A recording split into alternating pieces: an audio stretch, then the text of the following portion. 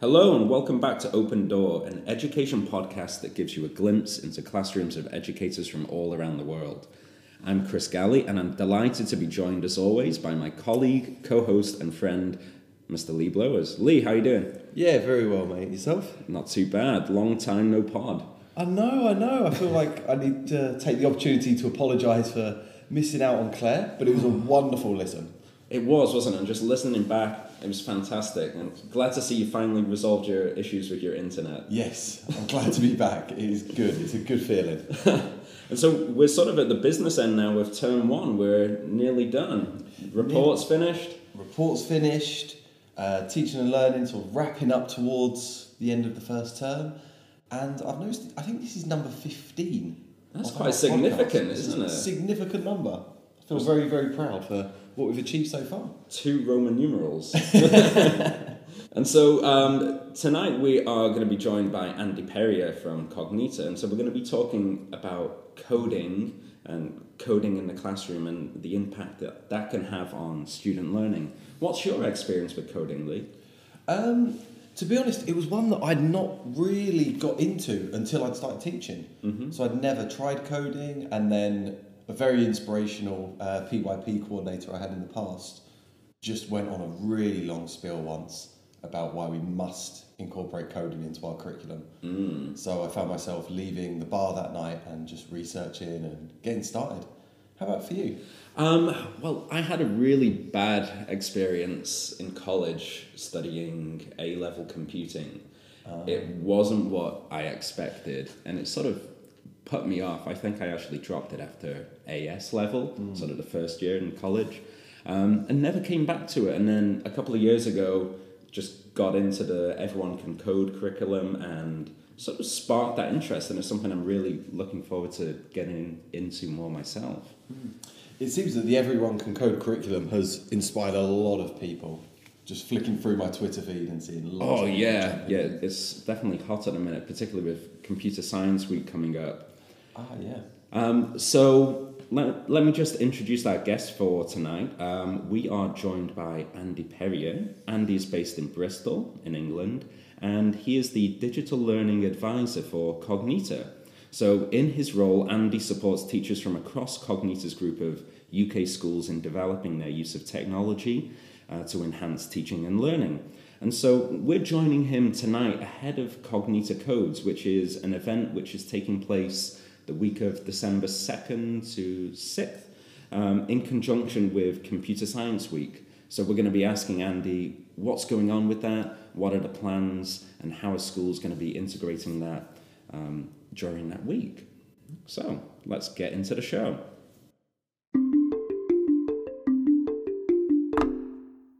Hi Andy, how are you doing? I'm very well. Thank you so much for inviting me onto your podcast. No, well, thank you for taking the time to be with us tonight for this very special episode. We're going to be talking about coding tonight, but before we get into that, I know that the question on the lips of all of our listeners is, how's the piano going? I've been practicing for about 4 months for my grade 3 piano. I took my exam in a very chilly hall on Saturday morning, but I don't find out the results for a couple of weeks. It's still quite archaic. And they can't really give the game away. So they say thank you very much, and then you walk out and you're left a bit lost, kind of lonely in the streets. So but I'll let you know that as soon as I find out.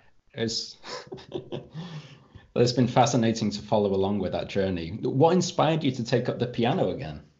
It's really interesting. Because I sit on the education team at Cognita, and we've got a lot of amazing individuals that are working hard to kind of improve their well-being. And one of them is a runner, and they decided to run 50 miles in the summer for charity. And I just thought, I'm not that person. I'll never be that person. But I did used to do music when I was younger, and I do still really enjoy learning. And I did piano, but didn't do kind of scales, and I didn't do exams. And it's something that I actually regret as a child. And then I just told myself that kind of, better late than never. There's no better time to start than now. So yeah, in the summer I just went on the Google and found a piano tutor 10 minutes walk away. And then yeah, every Thursday at 8 o'clock, because it seems to be kind of the only part of my week that is free. Um, I kind of spend half an hour with him, and yeah, and it's amazing to actually feel the tangible benefits, to actually feel yourself getting better. Because a lot of the times when you learn something, you don't see that improvement for a long time. So it's been actually a really rewarding exercise, and something that I didn't think I would enjoy as much as I do. That's fantastic. I find that really interesting, how you're inspired by amazing people around you, but doing completely different things. Yeah, I mean that's the excuse I tell myself. It was actually, I'll tell you what, it was part of Global Be Well Day, where actually, because of the job that I do, because of the kind of the when I'm not in school supporting, I am by the computer, and I'm thinking, actually, what can I do actually just to kind of help with my well-being, because I am on the road a lot, I'm in front of the computer a lot, and actually this just kind of takes you away from all of that, and it's it's been a kind of fantastic kind of antidote to the busy day. I love that, and it's really embodying that spirit of lifelong learning, and also putting yourself in the shoes of a learner, taking a test, going through that experience. It's really incredible. Yeah, the test itself, I was really, really nervous in the morning, more nervous than I've been for anything in a long time, and I think I'm hopefully putting that towards something that, because I cared about it so much, or I was putting kind of all of my my hopes and dreams into this 15-minute but actually when I got there, and there was a kind of a beautiful grand piano, and they said, oh, just have a little tinker, have a little warm up, and I kind of played a scale, and instantly just the nerves melted as this kind of amazing noise filled the hall, and that really put my mind at rest. So now the nerves are back as I wait for the result. So we shall see. We will all keep our fingers crossed for you. So as we've started talking about learning, let's kick it off by, maybe you could introduce yourself to our listeners and tell them a little bit about your journey into education. Yeah, so my name is Andy Perrier. I'm Cognita's digital learning advisor. And my role into education, because I was a teacher before this, actually is a bit of a shaggy dogtail, but I actually didn't do a teaching degree to start. I actually started a computer science degree. And when I was doing my A-levels, I didn't think there was much else out there. I didn't really go to the careers officer to ask. My dad kind of dabbled in this, and I thought, you know what, this is going to be great. And I applied to Manchester, one of the homes of computer science, home of Alan Turing, just kind of the mecca of where I wanted to be. I got there, and I instantly found it incredibly difficult. I managed to sign up to an accommodation that didn't have internet, so I learned Java out of a book. And I had to kind of trek 20-minute walk to the library in order to kind of compile any code, and it was a bit of a slog, and I think I found a bit of darkness along the way. And in the middle of the second year, I kind of had a lot of conversations with a lot of people, and just thought, actually, I'm not having the best time, and I just thought, actually, I need to take kind of a step back and reflect. So I left Manchester, and I kind of did a couple of admin jobs, kind of felt a bit lost, and my dad said, he basically said, yeah, all jobs are boring, really, all jobs are boring. A dentist, a hygienist, an accountant gets a bookkeeper, and he just said, have you thought about teaching? And I hadn't thought about teaching, and he kind of reminded me of my old head teacher, Mr. Kenny, and instantly kind of something felt right, but I didn't want to rush into it again. So I actually took another year out, and I did a couple of jobs. I was a dinner lady at I suppose there weren't really dinner gentlemen there. I was a dinner lady for 2 terms, and just wanted to make sure that it just felt right, just being in the school system again. And then I applied for an undergrad teaching degree at Bristol UWE. So I spent 3 years there, and got my QTS and did some supply work in Bristol. And then from there, I've taught in London, I've taught in Dubai, I've taught in primary, I've taught in secondary, I've taught as a general primary teacher, a specialist ICT teacher. So my route through teaching has been quite quick and quite nuanced in terms of the opportunities that have been afforded to me. And then finally, after being head of digital learning at Putney High School, I'm now digital learning advisor for Cognita in the UK. So responsible for supporting teachers with how to use technology to best support them in teaching and learning. And it's been here for 2 years now, so it's been great. Amazing. And so that's quite a big change, isn't it, from being in the classroom and then switching into that sort of management role within Cognita. So what's sort of the day-to-day? You're working with lots of different schools? Yeah, absolutely. It's what's amazing about it is, just like a teacher, no day is the same. So the role that I had before, kind of supporting one school with using technology, multiply by 40. But actually, what that means is, in the UK, our schools are going through quite a big refresh at the moment, which means that the computers and the projectors are actually being replaced with Windows 10 touchscreen tablets, with wireless TVs. And actually, it's really, really exciting, because when I go into a school and I support the staff, it's with not only new technology, and the technology doesn't mean anything, it's actually new opportunities afforded to the teachers that weren't there previously. And I'm a massive, my two big goals were all around untethering the teacher from the front of the classroom and collaboration within school. So the idea of untethering the teacher, because we all know that you teach from where your computer is or from where the board is. And the opportunity to bring this refresh, a sense of freedom, where teachers can actually hold the tablet in their hands. It's a touch screen. They've got a stylus, so they can still use interactivity. The interactivity is just being democratized. It's now in their hands, rather than with their back turned to the class. And because it's wireless, they can teach from anywhere. And what's really amazing is to see, especially on Twitter, because that's kind of the nicest way to celebrate these things, is just teachers actually teaching how they would, but just with that extra use of technology. It augments their teaching to allow instant formative assessment by using the camera and throwing it up onto the board and annotating straight away, inviting children to comment on what's working really well and how their peers can improve. So that idea of the untethered teacher is what has been driving most of my work in schools.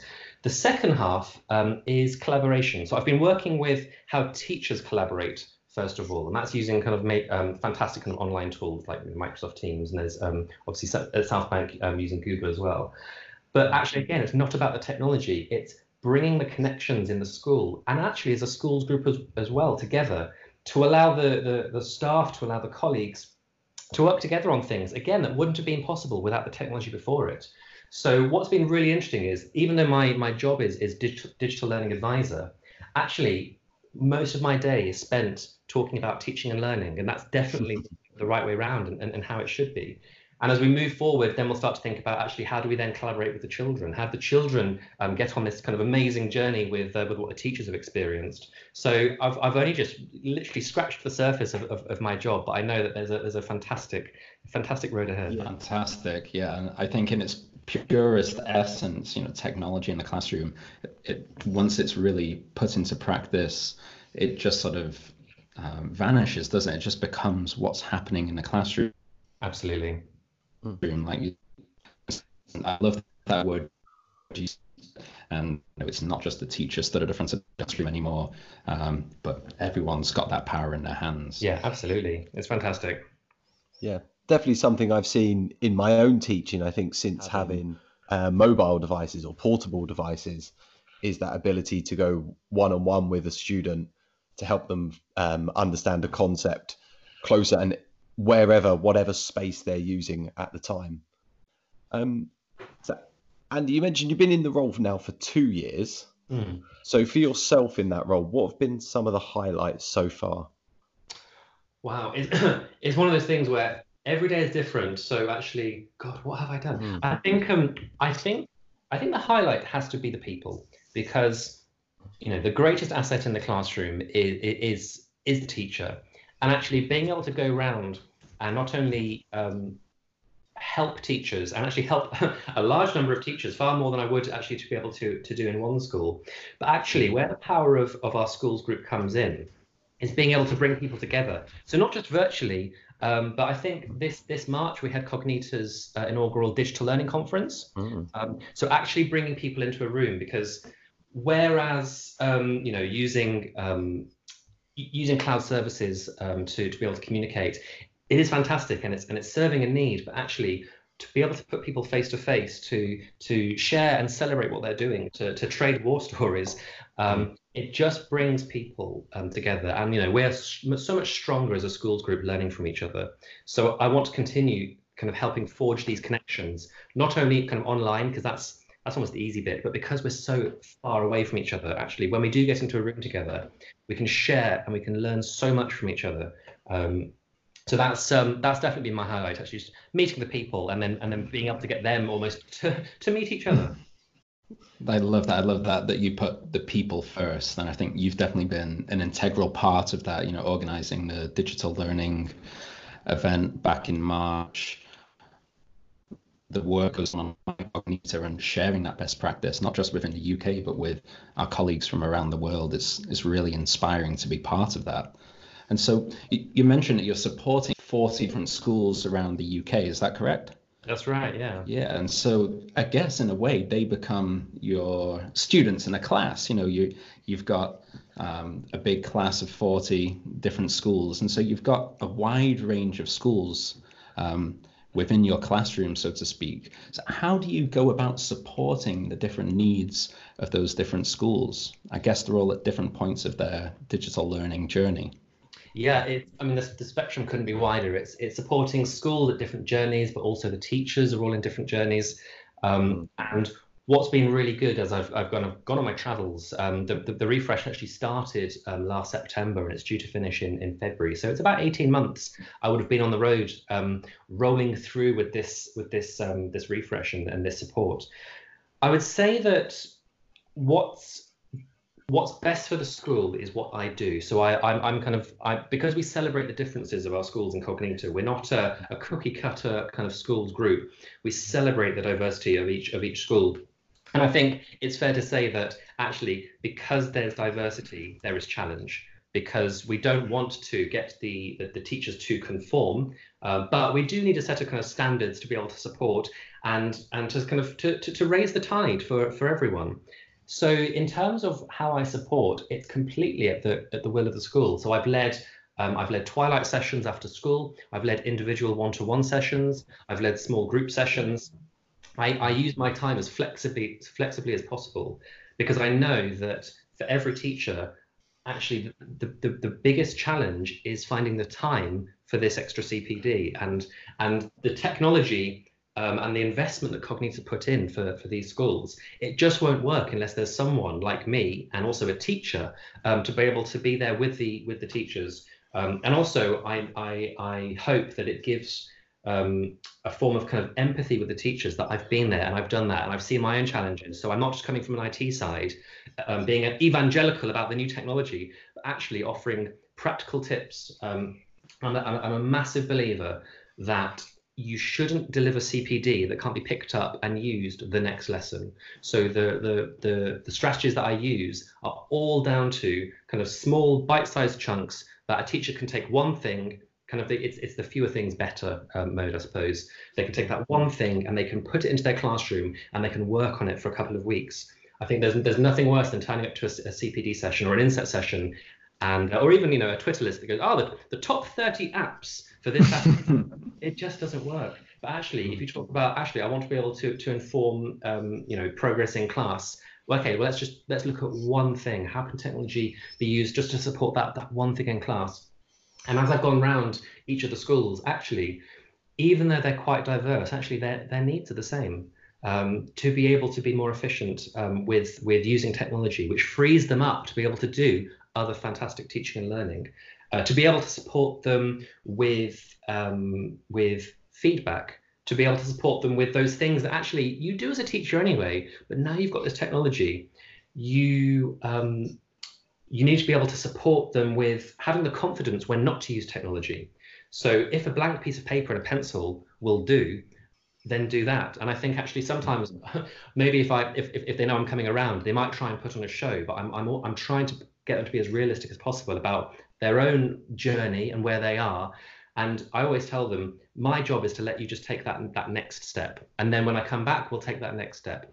And I think that's been really well received. I think the schools that I've been around, I know have seen the kind of the impact of the refresh, and to see the colleagues use the technology and to be able to teach in ways that wouldn't have been possible before. That transformative, if we think about the SAMR model, that transformative aspect, that redefinition, that's what I'm aiming for. So these colleagues are able to do things in the classroom that they just wouldn't have been able to do without the technology.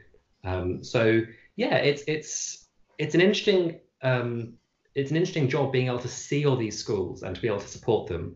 Yeah, where I meet them on their kind of their point of digital learning is what gets me up in the morning, to be able to just let them all take that next step forward.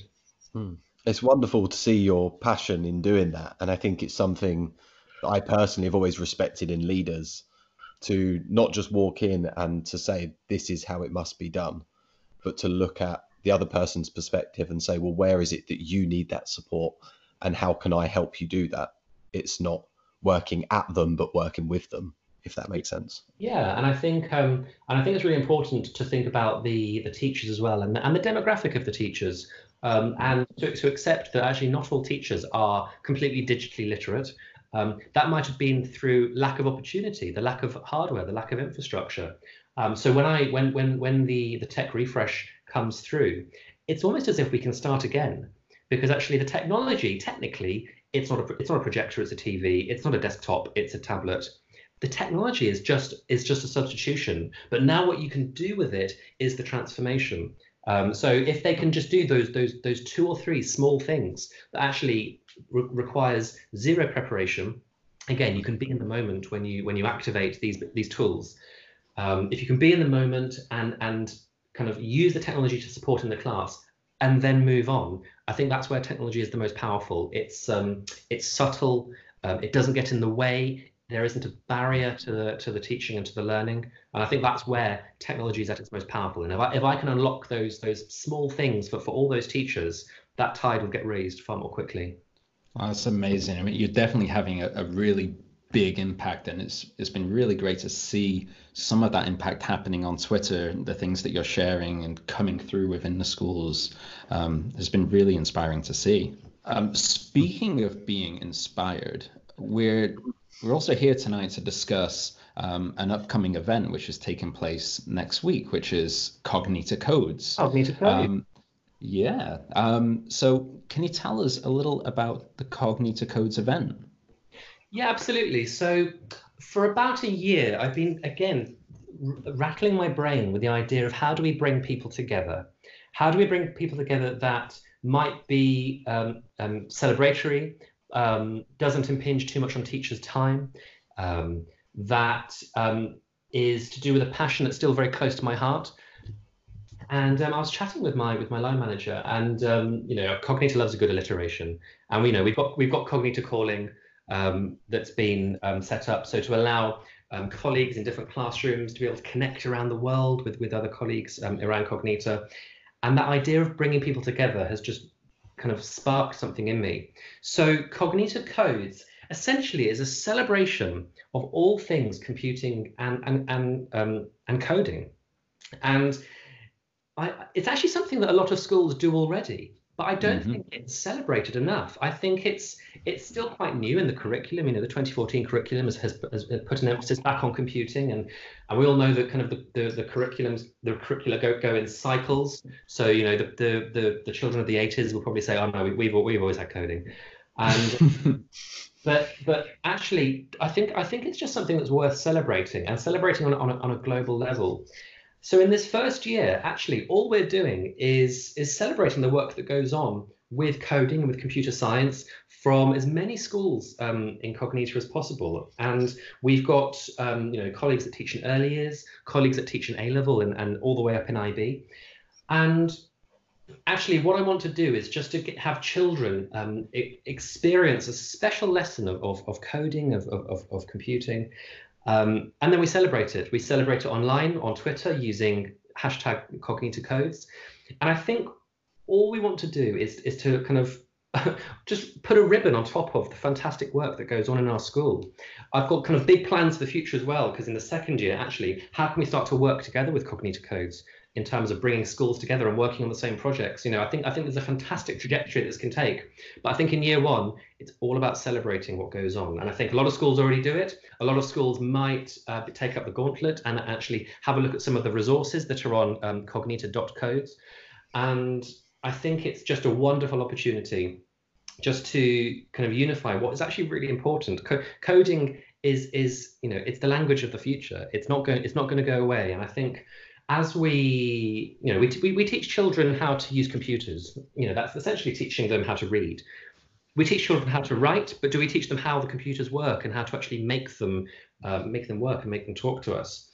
And I'm actually really glad that the government has changed the computing curriculum in 2014 to allow a greater emphasis on this. I mean, we obviously mustn't lose sight of ICT skills as well, but I think it's the language of the future. And I think just as people might be using their in the future, they might have a 3D printer to create that spare part to help with a bit of DIY around the house. They might just create that quick app that helps, just that little nugget of something they need to do just on the fly like that. You know, it's a DIY tool for the future that can be used kind of socially and in enterprise as well. So it's I think it's definitely something to be celebrated. I think you're sat down with two teachers who have definitely bought in to the idea and are very, very excited about Cognita Codes. But if I can just play devil's advocate for a moment, what is the point? Why are we teaching children to code? Are there any benefits at all? It's a really interesting one. I think actually, I mean, I suppose you could say that coding is the product of all the things that goes into learning how to code. Because what coding can do is it can teach collaboration skills with students, working together. It can give meaning to giving real life solutions to real life problems. It can allow teamwork. It can really support in children's creativity. I think actually, if you want to be as glib as you said, Lee, actually, the code actually is the product of all these things that we can do together to support children in their development. I think that coding itself is just going to be something that's necessary in the future. I think we scare everyone, don't we, by saying, you know, in 2030, you know, X number of jobs are going to be done by the robots. So actually, it's interesting. We know it's coming. So actually, let's give our students the best skills possible to be able to be the change makers with what these robots do, and to lead kind of a revolution for good in supporting how AI in the future is going to be adopted, because it will be adopted, and we can either kind of shirk away from it or we can embrace it, and we can embrace it with positivity. So the best chance that we give our youngsters, from the very youngest all the way up, is only going to help empower the future generation to make positive change in this world. Well, I think you've sold me. No, I couldn't agree more. I think there's, from what I see, sort of as you said, it's not so much about the code itself, it's more about the transferable skills that children can get from an experience with coding. Like you said, it's not just a solitary activity where, you know, children are sat at a desk, as, you know, sort of a stereotype would have it, but it's a very collaborative experience. And, you know, children are building up their critical thinking, but sort of, as you said, they're also building this computational thinking where they're learning how to solve a problem. They're learning how to debug. They're learning, you know, if I tell a computer to do something, then it's going to do this. And if I give steps in a certain order, you know, all of these things, they have connections across the curriculum, don't they? Absolutely. And I think actually coding, yeah, you're right, it shouldn't be a discrete subject. We're not coding for coding's sake. You know, if I look back to you know, the work I did when I used to teach in early years, you know, tools like Bbots, you know, the little buzzy bees that you can program to go forwards, backwards, left, and right. When you help children kind of develop their instructional skills, you don't just have a Bebot and talk about forwards, backwards, left, right.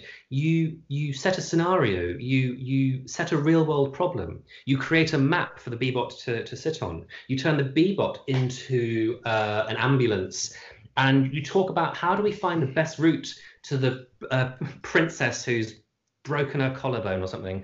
But it's not, so it doesn't become about the Bebot. It becomes about how do we work together to work out where we put this Bebot, what instructional language we use in order to get the Bebot to the right place. Just like digital learning kind of technology, it's just a tool that supports kind of these extra, I mean, God, they call them soft skills, but they're not soft, are they? These extra skills that that actually is the most important thing in children. When a child goes up to be 18, they're like, oh, what do you know about learning? They wouldn't go, Bebots. You know, it's not, the actual object isn't the thing that they do, but actually, I managed to save the princess. You know, that's the story. That's the story we want to sell to the children as well, because actually everything then goes around how we save the princess from her broken collarbone. But yeah, it's the story we want to sell, and actually the technology again is just a byproduct of how we let children in on this journey. I find it really interesting just listening to yourself and Chris talking there, and my own perception of coders over the last 10 years. And as you're speaking, you're talking about the problems that we solve together and we save the princess, and just that mind shift over the last 10, 20 years of thinking about a coder in that dark room on their own to now being everybody sitting there and discussing a problem and trying to work it out. And I think that really transfers to where we are in the world and in society now, trying to solve bigger problems together. Definitely. And I think maybe some of that has sort of come about with the shifts we've seen in technology. You know, if you think about just over 10 years ago, there wasn't an app store. You know, the app economy didn't exist, but now that is a viable profession for hundreds of thousands, millions of people. And to be able to be the person who creates the next Uber or the next Netflix, you know, it's tangible for children, isn't it? You know, going back to what Andy said before, this idea of coding has been democratized, and it is accessible to everyone. Oh, that's really interesting. That word tangible has just sparked to me exactly what coding should be about, because I was thinking about actually kind of, you know, what are the tools, what are the kind of the go-to kind of apps and toys for use in the classroom, and I was just the thing that shot out to me most actually was Microbit, because actually something that is tangible, something that you can hold in your hands. I think a lot of curricula around the country, you know, we utilize things like Scratch, we use block programming, which is absolutely phenomenal for introducing children into the idea of how kind of instructional coding happens, block coding happens, but actually Scratch stays on the screen. That has that block coding and also has that progression into written code as well. To be able to hold something in your hand that you have created, I think that's where the power lies. So actually, when thinking about coding, if there's anything that you can have that is tangible, I do think it's infinitely more powerful. And sometimes I feel a bit sorry for, you know, the Key Stage 2, 3 and 4 students if they're learning Python, and actually everything's always just stuck on the screen in bare. And actually, if we take the code off and put it in the hands of something that you've created, I think there's so much power and so much kind of excitement that can be created in the hands of the students. Definitely, and I run a couple of coding clubs at school myself, one with the younger children, one with the upper primary, and we've been using Sphero quite a bit, and to see the excitement and the engagement of coding the Sphero, whether it's going around a maze or if you're plotting the points of a triangle, it's incredible, you know, that just being able to see that device moving as a result of your code. And it's way more engaging if you can do that with a device, as you say, rather than on a screen. If you kind of translate what you've just said and just have it just on the screen, you've got a little circle that goes from left to right that you've created. I can imagine every kid will go, oh yeah, that's pretty cool, and then that would be it. Similarly, if you had like logo or something and you were drawing your triangle, there would be that kind of that brief excitement. But because you've brought it out into the real world, you're solving problems with tangible things. It's crazy actually just how much more powerful it becomes when it's just extracted from the screen and put in the hands of these children. It's amazing. Interesting that you just mentioned Logo as well. I've been reading Mitchell, is it Resnick, the MIT professor who the Lifelong Kindergarten, and I don't know if you've read that. It's a fantastic book, and a lot of the time it's talking about that same sort of idea. If you have a lot of new coding games are out, and it does teach basic coding skills, but to actually have a physical coding toy or to have a physical problem that you're trying to solve is so much more tangible and useful for students. Definitely. I think he talks a lot in the book, doesn't he, about also sparking creativity and about how he works with a lot of students who use Scratch to create these amazing animations. And so, it's not just about coding a light switch or something like that. It's, you can actually use code to create some amazing things. So when I taught year 6 in Dubai, I taught them computing. Actually, we every year the school I was at, they had an arts event where every single year group would produce just this amazing piece of art. So I challenged myself and I challenged the students to make art using purely Scratch and maths. So the ability to to create amazing shapes, polygons, but then it rotates by 10 degrees and then it repeats it. So actually they're creating art. They don't quite realize that I'm teaching them kind of loops and, and functions and if and thens and all that sort of stuff, because actually all they're doing is making art. And you're extracting the problem solving and the coding. And the art that they created is just phenomenal. I mean, my display was pretty good. I won't lie.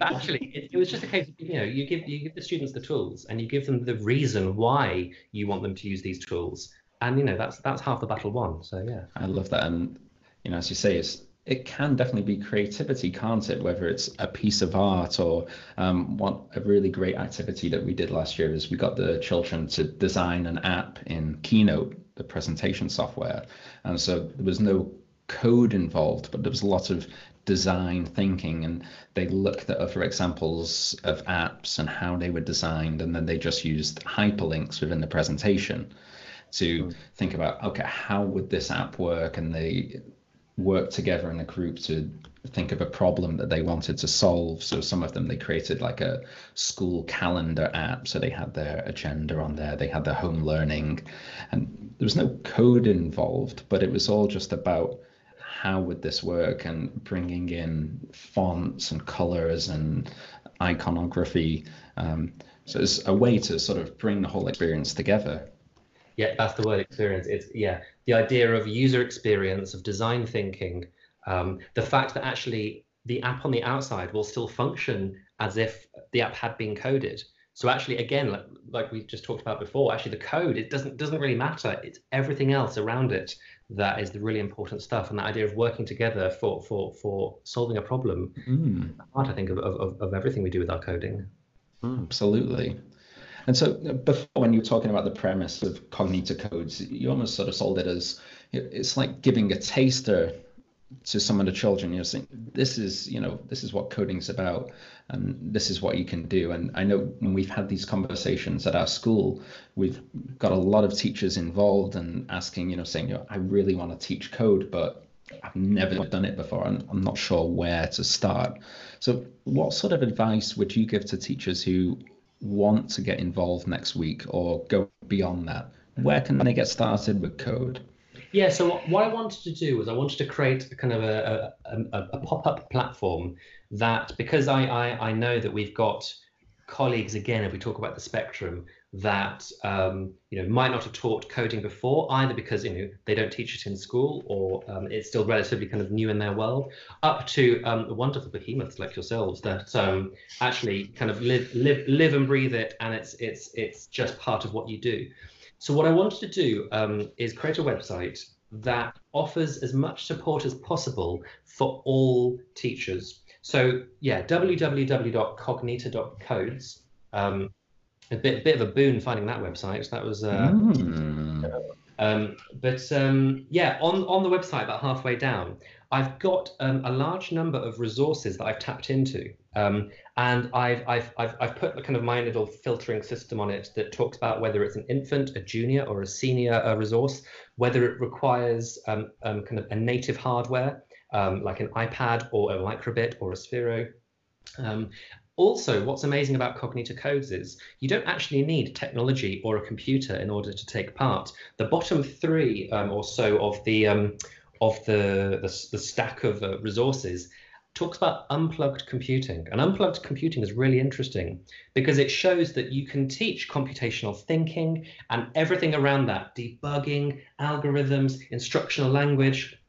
All of that can be put into an amazing lesson without even going anywhere near a computer. So I think if, for example, resources might be quite tight, if the laptop bank's out already or the ICT suite's in use, actually anyone can take part if they use unplugged computing. And also it's quite a low stakes way of getting involved with computational thinking, computer science and coding, because actually all you need, again, like we talked about before, a bit of paper and a pencil, and you're still able to absolutely engage with everything that Cognito Code stands for. Good. I'd say I absolutely love it. A lot of the time I hear teachers have spoken to me and said, but our Wi-Fi network goes down, or our computers are not reliable, or I need to book a room for certain times to use the computers. So to have those resources of unplugged coding is fantastic. It's a really great opportunity for everyone to get involved. I think what I've tried to do is, because our schools group as well is just so diverse. Actually, I put a bit of everything into the website. So yeah, those early years teachers up to the teachers that are teaching computer science and probably don't need anything from me to support them, but also because we've got schools around the globe. Actually, the website itself is translated into Spanish and into Portuguese as well. And I think it's just really important as a schools group we're inclusive with everything that we do. So actually, every school is able to have a go. I think this year is just about having a go. And if you already have a go, actually just let people know that you're having a go. So on Twitter, you can go and use the hashtag Cognito Codes. And then what I'll do is I'll collate all of that. And yeah, and I'll wrap my own little bow around it and create a great package just to share back with the schools about this amazing kind of thing that the teachers are choosing to be a part of. And I think, as we move, I'm already thinking about next year, but actually next year, actually, we can start to think about, as we work even harder towards collaboration, actually getting schools to talk to each other about working together and solving a project. So not only do you have the idea of supporting within a school, but then you've got the idea of that global collaboration and also development of character as well. And these are themes that are so important within Cognito. And I think this initiative is something that can wrap it all up. I'm really sorry for using the wrapping up analogy about 5 times, but it's I think it's just something that works rather well. I completely agree. And maybe it's time for us to put a little bow on this conversation and say thank you. Thank you so much for joining us tonight. We really, really appreciate your time. It's been a pleasure. And yeah, congratulations on the podcast. It's been really great to talk to you. Thank you very much. You just mentioned the hashtag Cognito Codes for next week, but where can people find you personally on Twitter and Cognito, etc.? Yeah, so at Andy Perrier, so PERRYER. And yeah, my Twitter is all about actually sharing what's going on in the schools and so yeah, celebrating the amazing stuff is going on. So yeah, I'm essentially just a conduit. My Twitter is, but actually it just means that people are able to see the amazing work that's going on with our schools and promote it even further. Wonderful. Well, we look forward to see what's happening next week and following along with hashtag Cognito Codes, and we will be in touch again very soon. Thank you so much, Andy. Thanks, guys. See you soon. Thanks, Andy. Well, that was a wonderful chat with Andy. How did you feel about it, Chris? Oh, amazing. It's always really inspiring to chat with Andy. He's so knowledgeable and just such a nice guy as well. Absolutely. It's really nice that he's part of our group of schools. So we get to see him quite regularly and he gets to pop in. You always get a big smile, a nice welcome from him. So Cognito Codes. That's coming up next week for us. Yeah. So what are your plans for it? Well, so we're going to be working with grade 4 and grade 1, and we're going to be doing some Sphero work, of course. And so we're going to look at just coding, maybe getting into some loops. What about yourself? I think we're grade 2, so we'll be beginning with a little bit of unplugged coding and then see where it goes. That's always a good place to start. Yeah, it was lovely to hear Andy talking about it, and I think it's a great way to start. Yeah, definitely. Yeah, we've done a bit of that in the coding clubs this term, and to be honest, the children sometimes enjoy that more than the actual coding on the iPad or on the computer. Yeah, so hopefully we can get a few conversations going and good communication amongst the students before we give them their devices and see what happens. Definitely. So, if you've listened this far, we'd love it if you would leave a review on Apple Podcasts. Helps people to find the show. If you would like to learn more about us, you can find me on Twitter. I'm cgalley.edu. Lee? And I'm at Mr. Blowers. Wonderful. So we'll be back in a couple of weeks' time with another amazing guest. Until then, see you soon. Thank you.